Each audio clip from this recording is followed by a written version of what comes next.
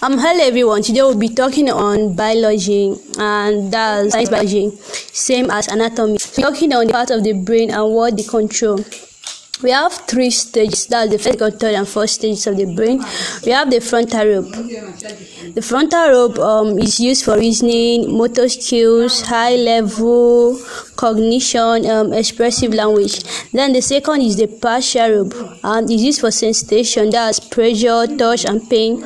We have the third one, which is ocular lobe, which is sight, visual cortex.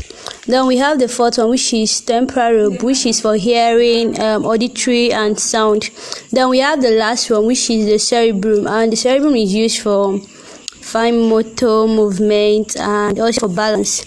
Stay tuned to my podcast to know more about the brain and know more about some other parts of the bodies and how they are used and their stages.